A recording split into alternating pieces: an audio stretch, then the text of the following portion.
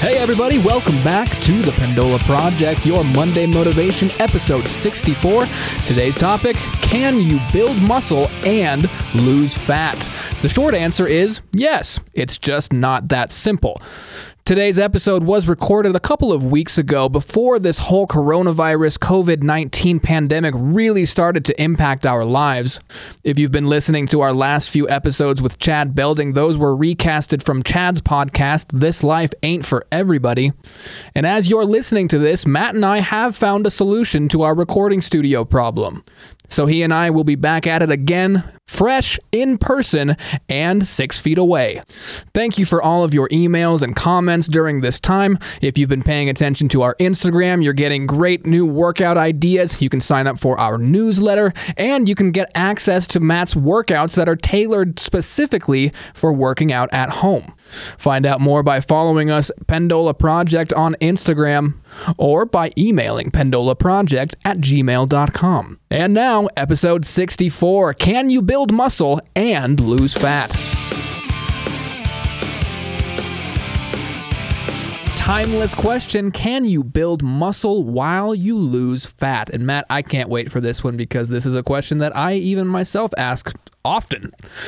And I cannot wait to get your take on it, Matt. But first, sorry I was late today. I had to get my hair cut. It's pretty important to me. You're looking good, man. I appreciate that. And can you see I was fishing for comments there? Like, please, somebody just tell me my hair looks good. Oh, no, I noticed right away. I was immediately more attracted to you. Obviously, that's the point. And I got to give a quick shout out, Alex at Outsiders Hair Studio. If you're in Reno, she's awesome. Yeah, I'm feeling pretty cool, man. It's all slicked back, clean. Yeah, well, well, the more important question is your girlfriend going to like the new haircut, and is she going to notice? I am sure she'll notice because it's definitely different. Whether or not she'll like it, only time will tell, Matt. But I mean, she's part of the reason I got it. We're going on a vacation next week. Some of her work colleagues are going to be going with us, and I was like, man, I'm looking all shaggy. I got to clean this up. Yeah, girls notice those kind of things a lot more, I think. And I can't say that I've always been super observant about those things with my wife. Sometimes it gets me into trouble. Especially when it matters with someone like a wife. You got to notice those things, Matt. You got to pay attention. But anyway, enough about me, man. How are you? I'm good. It's been a good week. I've had mostly positive things going on. There's been a couple hiccups.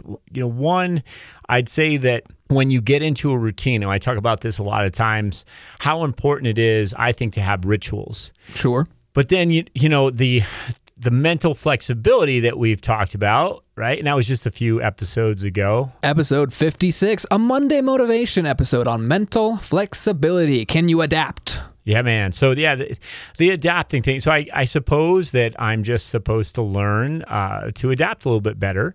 But I've had a couple of hiccups in my week just where I wasn't planning on dealing with a couple of issues with the gym, one of them, and another issue with I had a client, not an issue, but this is kind of a long story, but he's in Japan and he's really worried about if he's going to be able to compete or not. Coronavirus? Yeah. And so they've shut down the schools there, but he is on a base there. But, even getting to some of these meets that are really important, he's trained so hard, this kid. I'm so proud of him.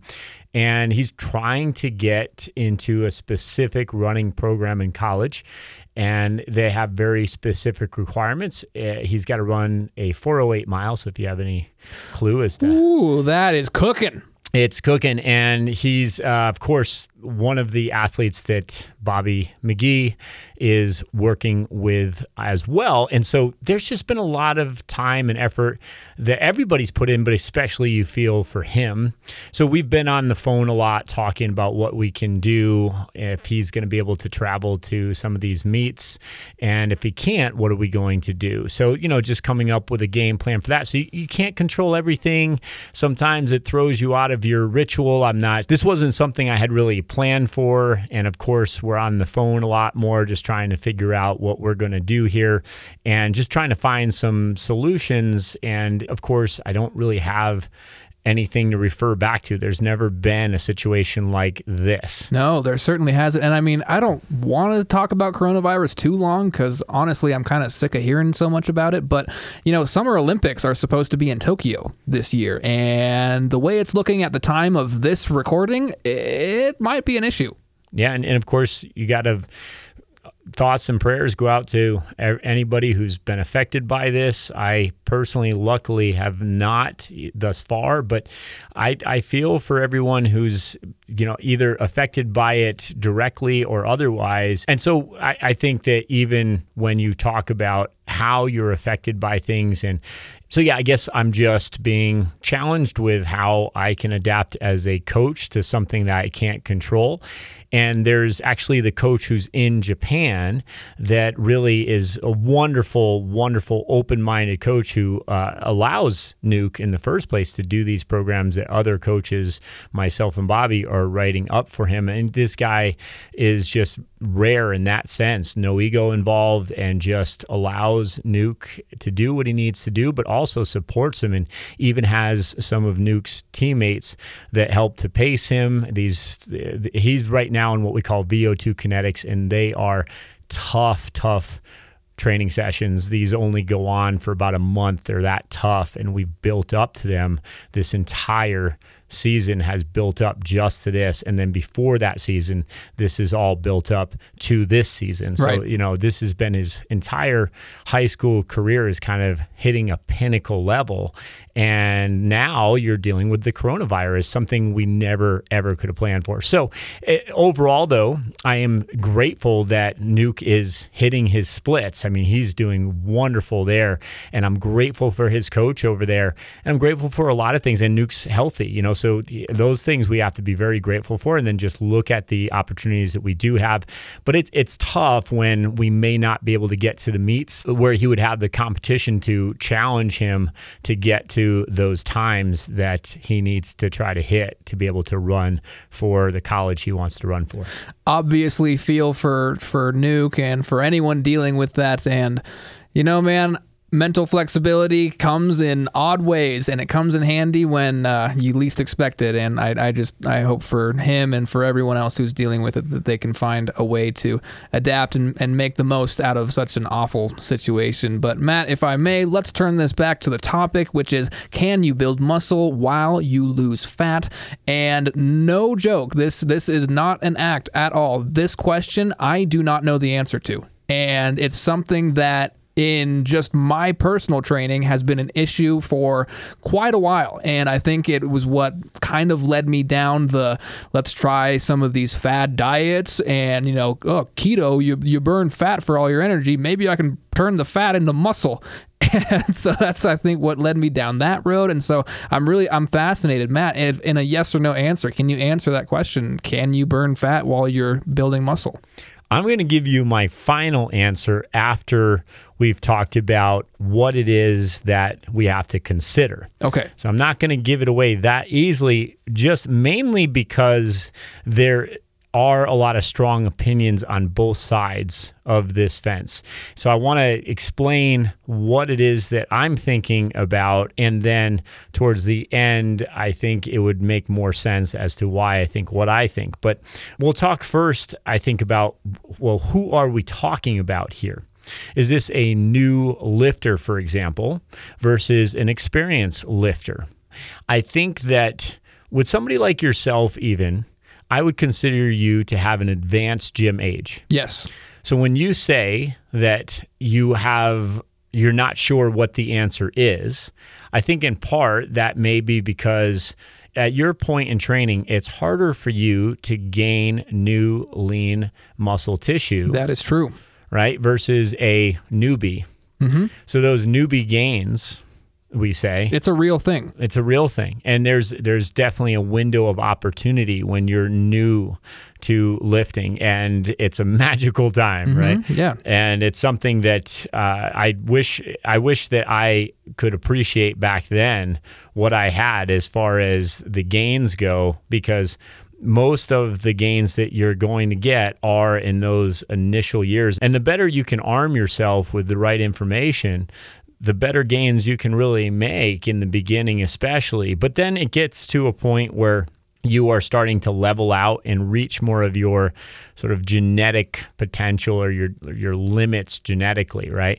So, and everybody has a different ceiling, but I know we've talked before about body types and what kind of athlete that you are. And so I don't think that we need to train differently, you and I, as far as our reps and our sets go. And we'll talk about that in a second.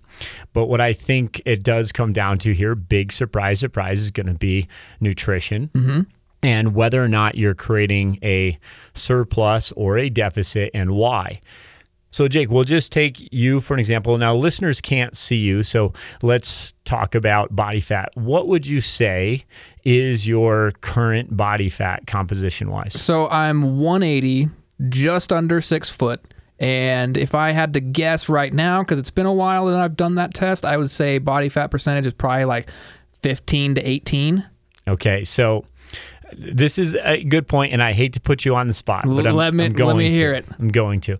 I am taller than you, Mm-hmm. right? So about 6'2", right? A little, maybe a shade under 6'2", but Mm-hmm. we'll call me 6'1 3/4". Sure. And I'm also higher in body fat than I was when I was finishing my competitive season for Mm-hmm. my trail racing, right? So I weigh right now 187 pounds. Okay. And if you remember, I was just under 170 when I competed at North Face. Yeah. That was my lightest. A few months ago. And that was my leanest, Mm-hmm. right? So I took a little bit of time to just kind of reboot and give myself about the month of December. It was pretty much a washout. I was just kind of rebooting and just working on other things. And so what do you think my body fat is right now? Pretty lean. I would say 12, 10 to 12. Okay, You're nodding your head at me like I'm wrong. Let's hear it. So right now, I would probably say that I am, under 15%, but I don't know that I am at 12%. Okay. And when I was at my leanest, I was at 9%. Okay. But that's kind of my point in the first place is I think a lot of times body fat percentages are off in the first place. So why is that important? Is because people don't think that they have much fat to burn off, Mm-hmm. especially if they see somebody who's leaner and they think, oh, what do you have to burn off? They actually have a lot of times they could burn fat for days and days. They have enough body fat on them. Even guys that are, let's say, at 15%, that's very optimal. Mm-hmm. That's really respectable, by the way, Mm-hmm. to be 15% body fat. So you are what I would say a very healthy individual who is, we'll just say, you are higher than 15%. Okay, yeah, Okay? and I believe that. And I honestly wasn't trying to sell myself. That's what I truly thought. That's what you thought. Yeah, and by the way, a lot of people that talk to me say, oh, no, I got tested. Well, yeah, what kind though? Right. And I've never done the water dunk, the tank test. I've never done that. I've always just done the calipers, the Pinchy test, and that's notoriously inaccurate. Honestly, I think it pretty much all is inaccurate. I was suspicious of the same thing, Matt. I don't have proof, but it's too variable. You know what I think is honestly the most accurate measurement? The mirror. Yeah. You can see the results. You can see when you're leaner. Yes. And as I'm making my way back to probably the leanest I would get would be maybe around 9%. I just get maybe a little bit under 10%. Okay. And when I'm at just a little under 10%, I mean, that's when most people think I'm at like 5%, which is ridiculous. Right. So if you're interested in this part of things at all, you can look up what, like, say, a 5% body fat bodybuilder looks like on stage. Okay. 4% is razor sharp body fat, right? Like, and then 3% is like you could die because you're so low in body scary. fat. Yeah. Okay, so the point is that very few people operate well under 8%, certainly. And so for me, 8% is even getting a little too lean, but that's really lean. Most optimal athletes, and when I say optimal, like they're performing at their best. They look good, but more importantly, they feel good and they're performing well.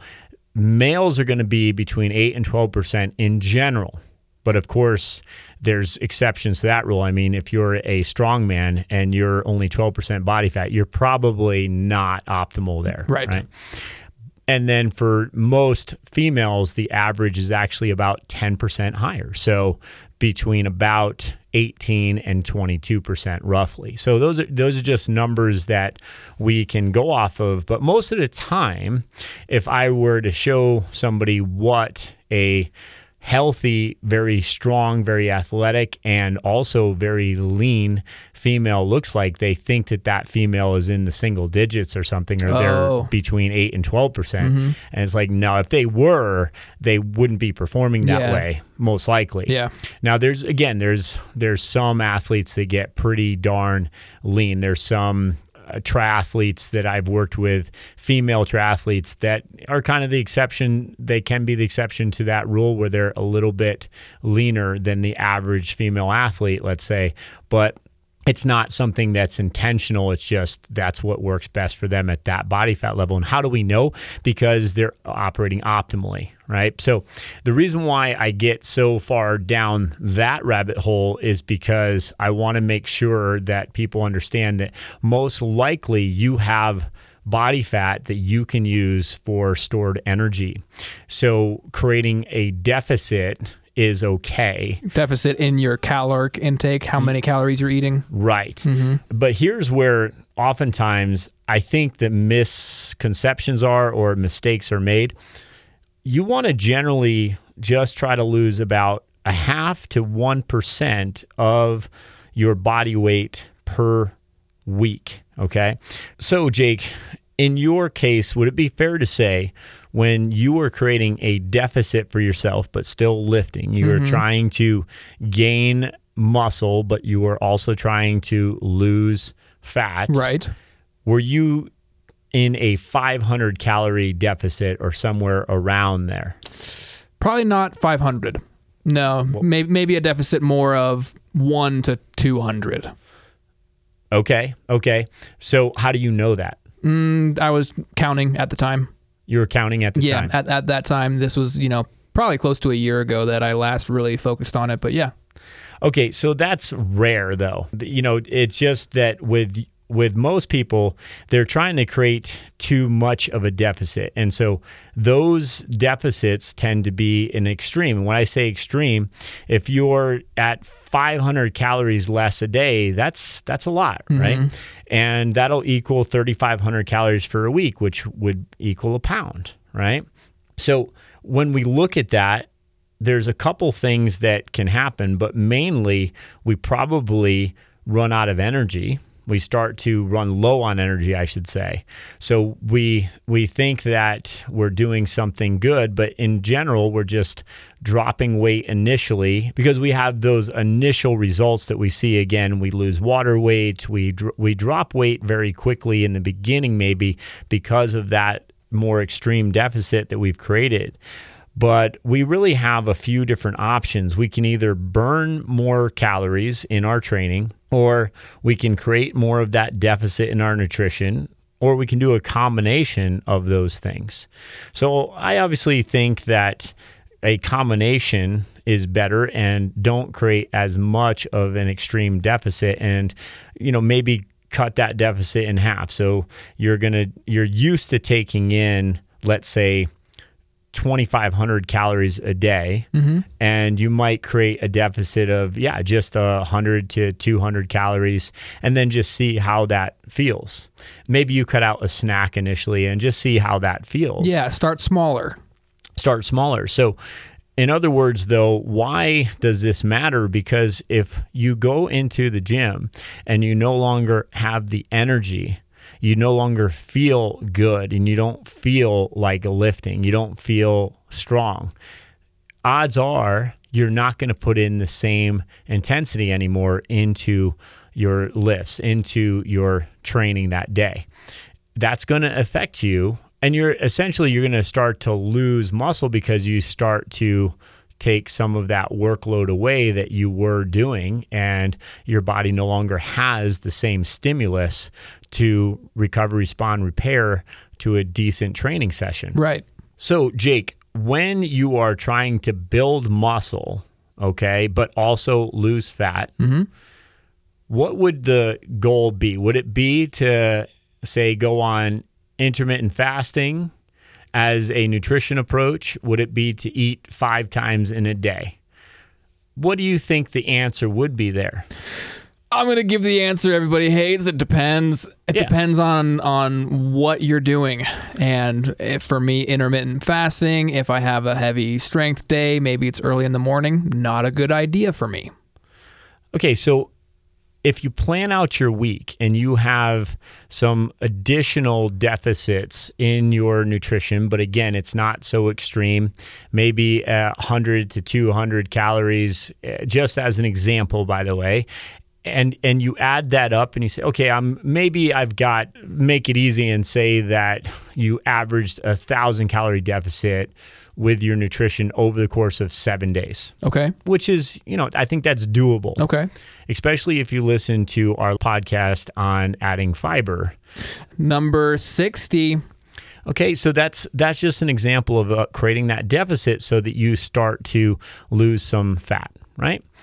But then with the muscle gain that you want to have, that's where I think the mistake can be made, or at least, again, this is my experience and my opinion, and there may be people that really disagree with me. The only thing I would say there is, where's your proof? Okay. Because I have a lot of athletes that have proven this point, and some people may say there's bro science behind this, and then we might have some other people actually saying, yeah, there's a lot of really good research that backs up what Matt's saying. But in either case, all I know is I've seen this done time and time again, that yes, I'm going to give it away. You're going to be able to build muscle while you're losing fat. But this is where I'm going to potentially contradict myself with things I've said before, because timing, I think, matters. But by timing, I don't mean you better eat within 30 minutes of your workout window. I don't mean that. What I mean is that I would say eating 4 to 5 meals a day is more important. Okay. And in those 4 to 5 meals, I'm going to eat early and often. Okay.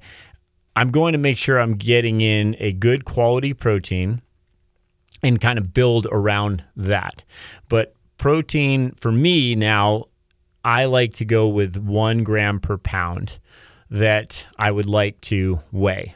All right. And that's just a good general, I think, accepted viewpoint, especially when you are strength training.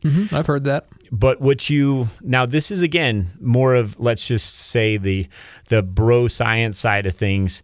I think that's where it gets kind of bastardized, because when you are taking in amino acids, like branch chain amino acids, sipping on that while you're working out, and I've got to have a protein shake 3 times a day. Yeah. That's what I don't agree with. You don't need that much protein. Which is why you got to be careful when you say you build something around protein.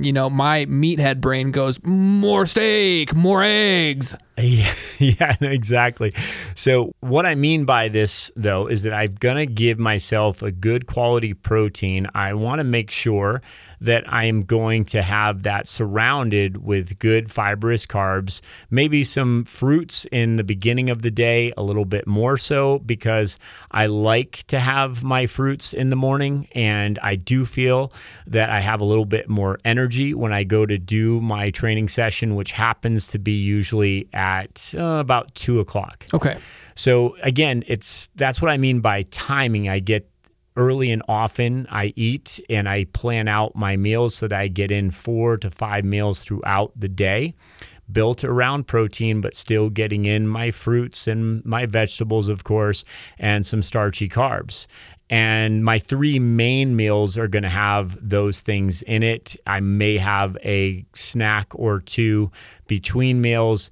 Again, those are going to be more based off of what I'm doing that day, but it's probably going to be more based around protein intake and still getting in enough carbohydrates and enough fat. So we're not going to just vilify any of the macronutrients. So you see what I'm saying here, Jake, is that you want to make sure you're getting enough quality protein. It doesn't have to be some crazy amount of protein. I don't need 60 grams in a sitting. Right? But I want to get it in kind of consistently so this is where I agree with a lot of the bro science over the years, in the sense that I think that you need enough protein to help to build that foundation. You need the material for that foundation. And that's where adequate amount of protein kicks in. But that being said, that doesn't mean that you need 50, 60% of your nutrition as protein, right? We don't need all that protein. I'll just go back to the store and return that tub. Right. So, just an adequate amount, which for most of my athletes, it's going to be somewhere between, I'd say, 15 and 25%, maybe 30% for some of them. It depends, again, on who they are and what their goals are. But the point is that they are going to get in enough protein to build their foundation with adequate carbohydrates and fats so that we're getting in all the team players.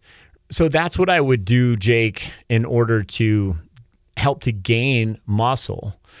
And by the way, I have to say, a lot of people listening, they may be thinking about muscle gain as just hypertrophy versus gaining strength. If you're trying to gain strength or hypertrophy, you have to pretty much follow the same rules. And that's where just the training obviously will change some of that result. If you're doing a lot of higher repetitions, bodybuilders will create more hypertrophy by staying, let's say, within a 6 to 12 rep range. Right. Whereas if you're just focused more on strength and that tensile strength, those gains that are going to be sometimes more relative to athleticism, then those repetitions can be much lower for especially your main compound sets. But that's where the training kind of creates a little bit more of the result. But the nutrition that we're talking about will support that. Now, you've heard me talk about intermittent fasting before, and where I won't eat until noon or 2 o'clock or sometimes even 6 o'clock. The only thing that really is doing for me is it's creating a deficit. Yeah, I do it similarly for similar reasons. And it makes it easier to create that deficit. So this is where we have to get rid of our either-or mentality in some cases like this. For example, if I tell somebody that I follow intermittent fasting, they tend to think that that's all I do or all I'll ever do. Which I know isn't the case, Matt, because you're dynamic and things change and, your priorities may change even on a weekly basis. So for now, you're not in so much of a deficit, I don't think, but what's an average week looking like for you now?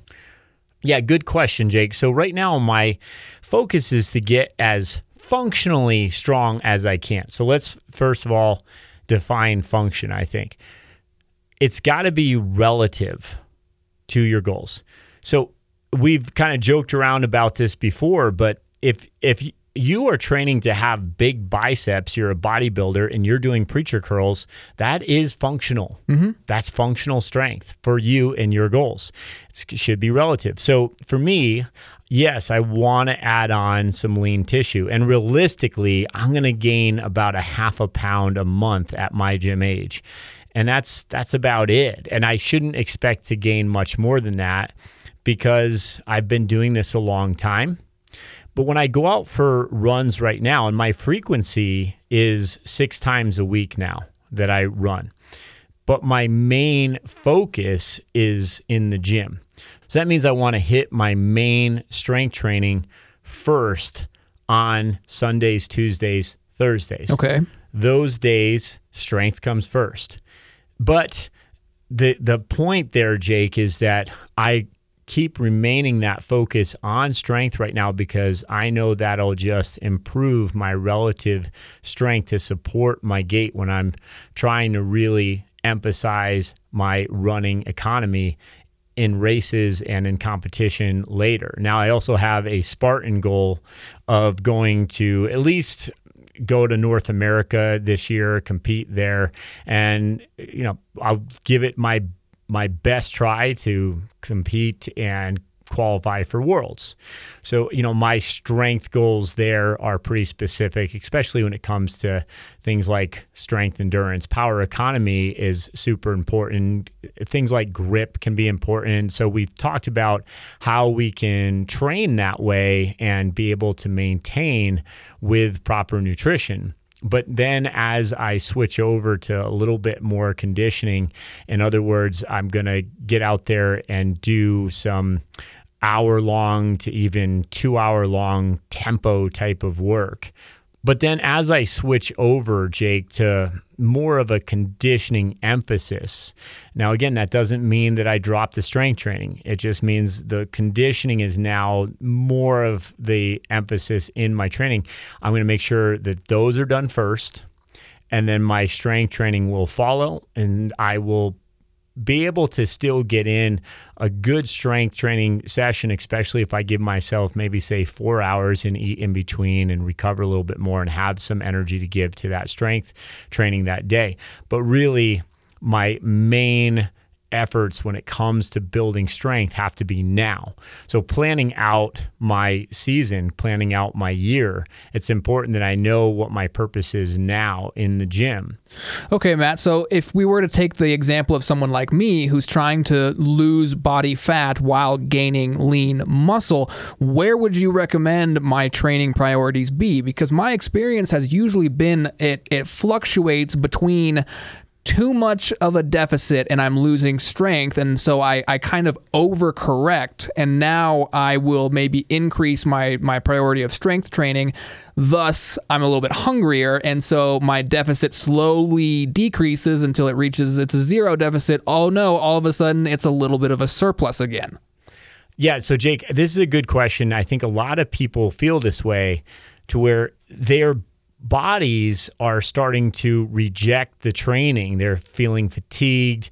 They no longer feel excited about going in there and into the gym, right? And also their rituals that were working for a while, they stop working, in part because, again, I think that we have some misconceptions we need to talk about with why we're doing what we're doing. First thing in the morning, how many people do you know, including maybe yourself, I don't know, you tell me, doing high intensity interval training because you're trying to lose fat, but then you also are trying to gain muscle, so you've done this ridiculous kind of very high intensity work. You're completely drained and exhausted, thinking how you're going to magically just target fat loss that way. And then you've got to now try to increase your repetitions or the amount of workload you're doing in lifting iron. And it oftentimes runs into this type of a situation with a lot of people. Have you experienced that yourself? I'm raising my hand because I have gone exactly through that scenario. Yeah, so this is a good example of why are we showing up to the gym with an empty stomach and doing HIIT training? Because we are told that works, because a lot of times we are influenced with other people that say it works, but there's a lot of variables there, a lot of factors. One, though, is that I don't feel like that could possibly work long term. And two, I think that high intensity interval training done too often can really burn anyone out. And I've, as mentioned before, even my best athletes may be doing one of those type of sessions in a 10-day period. Okay. But it's really high intensity interval training is a mistake, in my opinion, for most people to focus on that. I think that steady state stamina is much, much better and more effective, and you're going to burn more calories, okay? But really, if you are doing a good, solid, steady state stamina type of cardio session, it doesn't completely wipe you out and drain you and make you feel completely exhausted. And then you still have the energy to be able to create some decent tension in your training for the iron, for the lifts that you're going to do. And also, it's just what are you going to focus on first? So if you have a day where you're going to focus more on your strength training, that should be first. Course warm up, but then those should be sort of front loaded, those compound movements for strength, and then hit your steady state stamina afterwards. Okay. And most people don't have the time to like separate these. And so you can do it in a day, but just how are you going to split these things up, right? So I wouldn't do steady state stamina first and then try to lift weights. You're probably going to lose some strength there or some energy to actually incorporate the tension for that training. I can attest to that. That was very taxing to pull that kind of a schedule off. I was doing the whole 5 a.m. hit class thing for a while, and then at noonish I'd go and, try and hit the strength, and wasn't really working. Yeah, and so ironically, if you restrict your calories too much, trying to create a deficit, then you just sort of start running out of energy and, of course, feeling just like fatigued all the time, feeling like you don't have a lot of energy. You're going to start probably skipping your sessions, or if you do go, you're probably not putting a lot of intensity into your training anymore. You're losing some focus. You're on your cell phone a little bit more often. Yeah, you're taking a little bit longer in between your sets than you need to be. It's not great, or it wasn't for me. So the last thing I'll say on this before we wrap this up is the strength training, much like doing high-intensity interval training, I think is really misunderstood. And most only like elite athletes really should or could be doing high-intensity interval training and getting good effect out of it. Then there's also the other end of it with strength training, where people think that they're doing work to get stronger or to grow muscle, right? So because either you are trying to create more strength or you're trying to create more hypertrophy, but you're trying to have some kind of cause and effect to the muscle, right? And that's the magic of it, or the beauty of it. And yet what you're really doing is just more cardio a lot of times. So in other words, if you are doing, let's say, a set every 10 to 20 seconds, that's way too fast. Yeah, that's pretty rapid. That's right. In that case, Jake, you don't have enough time under tension. And so 40 seconds or more, right? And so generally 40 to 60 seconds, I think, is a good general rule of thumb for time under tension. And that's going to be really effective for gaining some lean muscle, okay? Now, gaining strength, sure, you could be doing, say, 3 to 5 reps, and that's going to be well under 40 seconds. Should be. Yeah, it should be, right.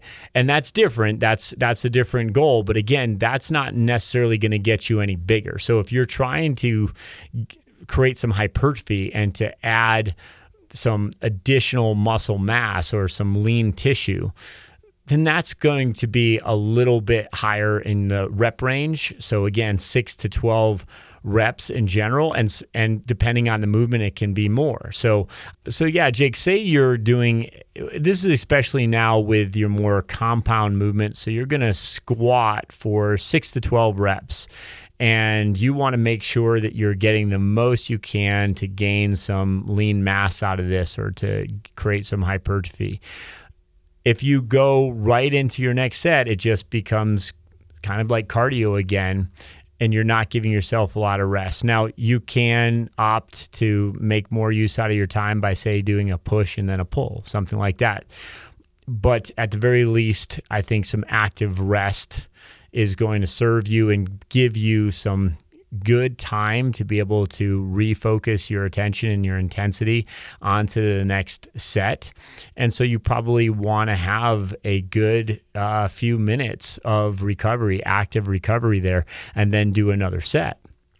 Now, if you look at those main compound lifts to be supported with, like, say, an auxiliary lift afterwards. So you've done your squat sets, and now you're going to go into, let's say, some hip thrusters to finish off and burn out and even go to failure. And you can go to higher repetitions But I don't get too stuck on reps. I try to work more with time. And in fact, today on our final set with my clients, I told them, okay, I'm giving you 2 minutes to get to failure. And I'll pick a movement that I know is safe for them. They can, even at failure, they can maintain good mechanics, right? So that's a movement like a squat is going to be a higher skill set, and you're more likely to be in trouble if you hit failure with something like a squat with some decent weight. But with a hip extension type of movement, like let's say just body weight froggers or something, you can squeeze as hard as you can and really make really good tension and get to that failure, but safely. And that's where time under tension is more important to me than repetitions. So I've kind of gotten away from counting reps as much as I do pay attention to what kind of intensity, what kind of tension can I bring to the movement patterns. And I even look more at reps in reserve. So did you have 2 to 3 reps in reserve in your compound movement versus say just going to failure in an auxiliary movement where you can do that safely, effectively, but you say, okay, now I had no reps in reserve. My RP was as close to a 10 as I could get it. And that's going to create more of a stimulus for your body to be able to recover, respond, repair. And that work plus rest equals success scenario is what we talk about here a lot. In that scenario, Jake, you're creating the cause and effect or the adaptation you need. And I think too many times when people are talking to me about how they weren't able to gain muscle is because they're in too much of a caloric deficit or because they're just strength training wrong. Their idea of strength training is really just cardio with some light weights, and there's not enough effect there. They're not able to bring enough attention to creating a demand for a change by their body. Because remember, your body's going to respond to its environment, and if you create the demand, it will change, but you have to create the demand.